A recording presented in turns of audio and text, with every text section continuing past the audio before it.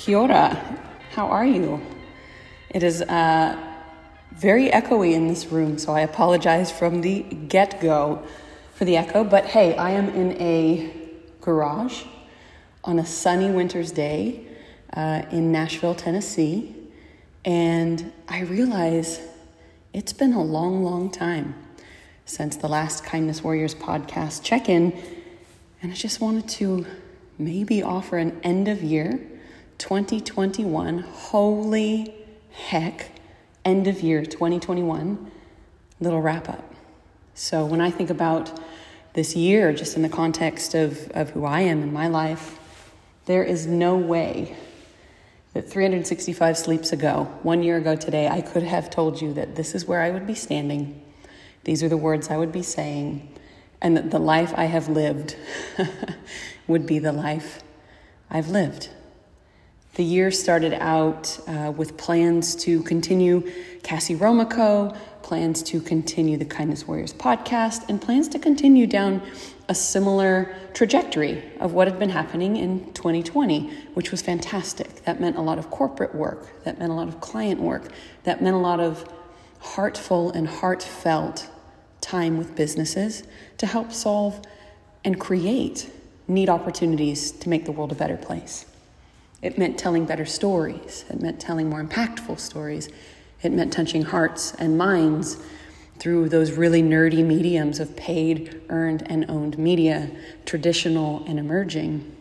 What happened for me is that I got asked to do a TV show, and then I started doing an amazing weekly podcast with my friend Jim Louderback, and life did what life does. It wandered.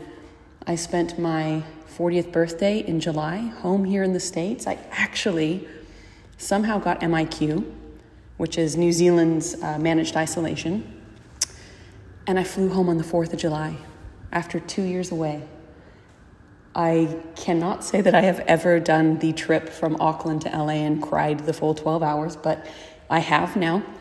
It was the most amazing homecoming of my life. And it was also the most, I guess, powerful of crumbles of my life too. Maybe it's just a part of turning 40. To grow, you have to crumble a bit, right? To get stronger, a muscle has to break. And my time home in July, if anything has ever focused me, it has focused me on the exact place in which I want to go and be.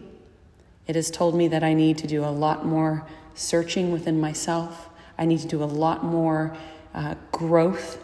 I've never, ever actually taken time for me. I think, I was married very young the first time, had a baby. And once you're a mom, let me tell you, your life is not your own. And that's a beautiful thing.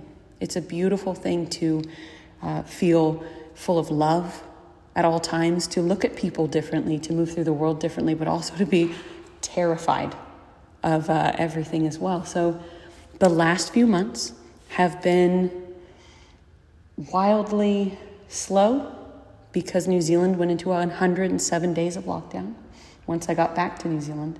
But they have also been hugely and explosively successful from a business and personal perspective. And I can't quite tell you what I'm here working on right now, but I'm excited about it. To my core, I'm excited because it's going to take elements of what I stand for, kindness and equity, and building a world where women and girls and folks from the LGBTQ community can see themselves in places and spaces where it might be afraid to even dream of being. Wow, what a thing to do. Today, though, it is December the 2nd, my dad's 73rd birthday, and it is my second day of a month of tools down. I'm not doing any work for the next month. I'm going to be concentrating on friends, on their businesses, on their plans for 2022. We're going to look back.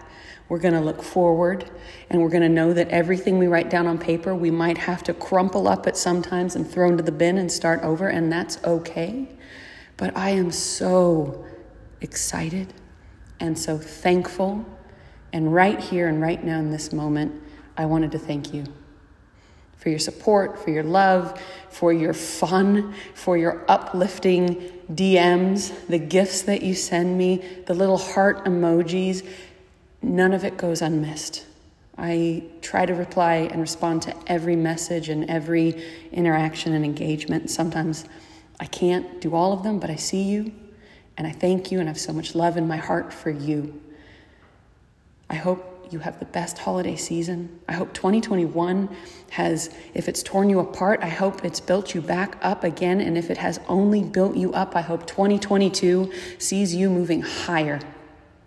Because if all of us move higher and we move together, this world is going to be such a better place.